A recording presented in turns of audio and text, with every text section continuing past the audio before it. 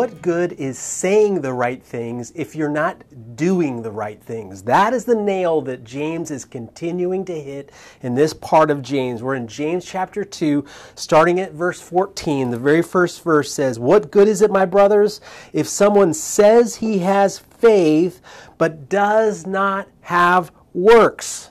In other words, he's saying one thing, but he's not doing another thing. He's hitting the same thing over and over, just like we saw before, where he says, what good is it to hear the word, but if you're not doing the word? What good is it to believe the right things, to say you believe the right things, if you're not actually following them, if you're not actually obeying them? And he says that that kind of faith is worthless. And then he gives us 3 examples of people to kind of illustrate that for us. But let's start off with an example where he just builds on it. He says, verse 15, "If a brother or sister is poorly clothed and lacking in daily food, and one of you says to them, 'Go in peace and be warm and filled,' without giving them the things needed for the body, what good is that?"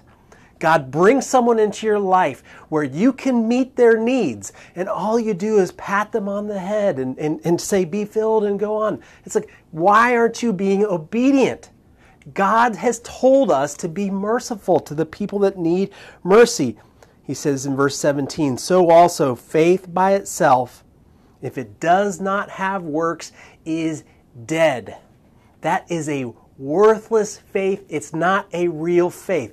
Saying one thing and doing a different thing, it doesn't matter what you say.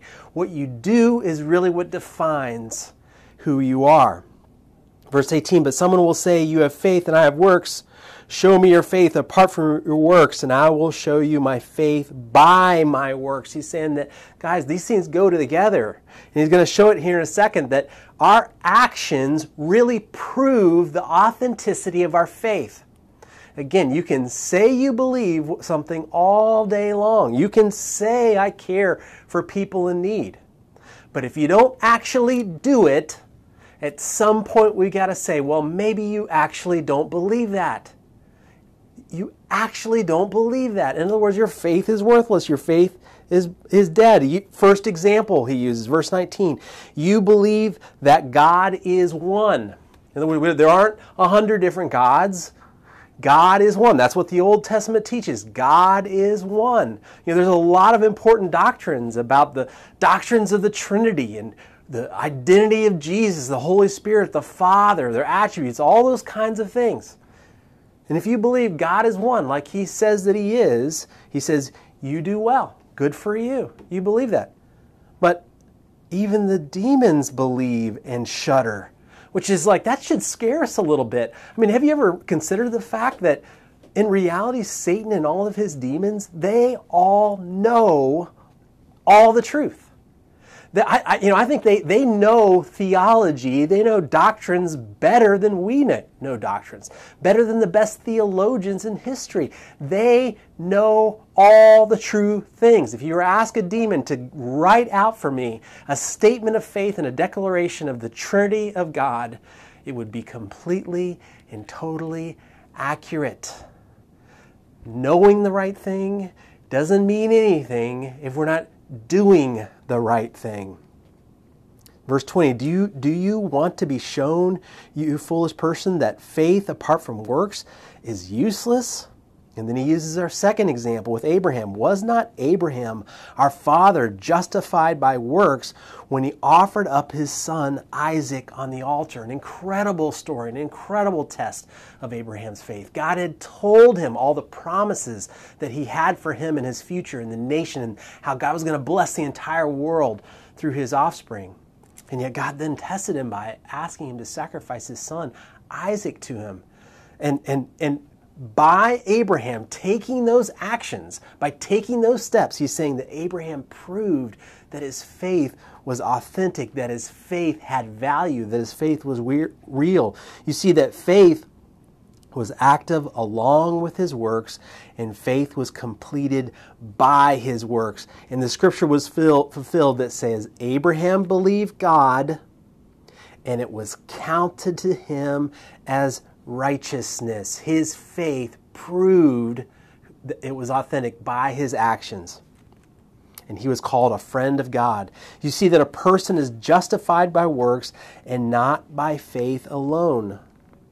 And in the same way, was not also Rahab the prostitute justified by works when she received the messengers and sent them out by another way? For as the body apart from the spirit is dead, so also faith apart from works is dead. There's our third example of Rahab the prostitute. Remember Rahab was in Jericho, the very first city that the nation of Israel defeated as they went back into the promised land. If you turn just a couple of pages back to Hebrews chapter 11, let's see, verse 31. This is the famous faith chapter in Hebrews where he's going through all the different people that showed their righteousness by their actions, proved their faith by their actions. Verse 31, by faith Rahab the prostitute did not perish with those who were disobedient because she had given a friendly welcome to the spies. Now, Rahab's story, I think, is just absolutely amazing. If you turn back to Joshua chapter 2, we can read exactly what Rahab believed. And again, belief is proven by our actions. In other words, if God says, here's what I want you to do, our faith is proved because we obey it. We know something true about God, we know what He's asked us to do, and then we act on it. That is real faith. And I think an important question and study for us to answer is, so what exactly did Rahab know? I mean, she's just a Canaanite in the city of Jericho. She's a prostitute. She's not Jewish. She doesn't know anything about Israel or God. But here's actually what she knew. Joshua 2, starting in verse 9, it says, she says to the spies, this is what she says, I know. Okay, she's telling us her entire statement of faith.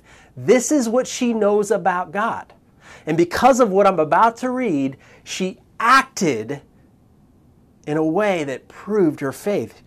She says, I know that the Lord has given you the land, and that the fear of you has fallen upon us, and that all the inhabitants of the land melt away before you. In other words, she's just like everybody else in her countryside who's cowering in fear because of this nation of Israel that's represented by some God they don't know. But she knows that He is powerful because of what He's done. For I have heard how the Lord dried up the water of the Red Sea before you when you came out of Egypt, and what you did to the two kings of the Amorites who are beyond the Jordan, to the Sihon and Og, whom you devoted to destruction. And as soon as we heard it, our hearts melted. They're gripped with fear.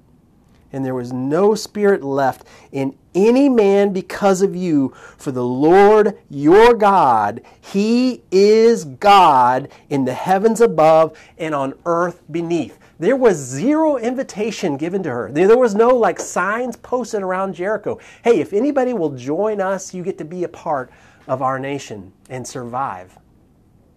She was like, okay, I know that He's God. He is God. He is the God of the heavens above and on the earth and everything beneath the earth. That's who He is. So I don't know if I can be a part of what they're doing, but I don't want to be on the losing side. I want to be on the winning side. So she started acting in accordance with what she knew. And that proved that her faith was real. So I think the important question for us to answer is, what do I know? And how am I being obedient to that? What has God been instructing me in and leading me in? How am I pursuing and trying to find out? Because again, I love that about Rahab here, is she's actually actively pursuing God based on the very limited amount of information that she has, which I think is another interesting contrast between the demons who have complete and total knowledge relative to us. Then you have Abraham, who had a lot more than Rahab, but obviously not as much as information about God as we have. And then you have Rahab, who had very little information. And we know now that Rahab is actually in the line of Christ. So she became a part of the Jewish nation, married an Israelite man, and then have children that became from her descendants, brought us the Messiah, Jesus. So I think this is a remarkable passage back into James. Really want you guys to think about and consider, am I really taking God seriously? Am I really acting in accordance with what I say I believe? My actions should be showing what I truly believe and therefore proving that my faith is not worthless. My faith is real.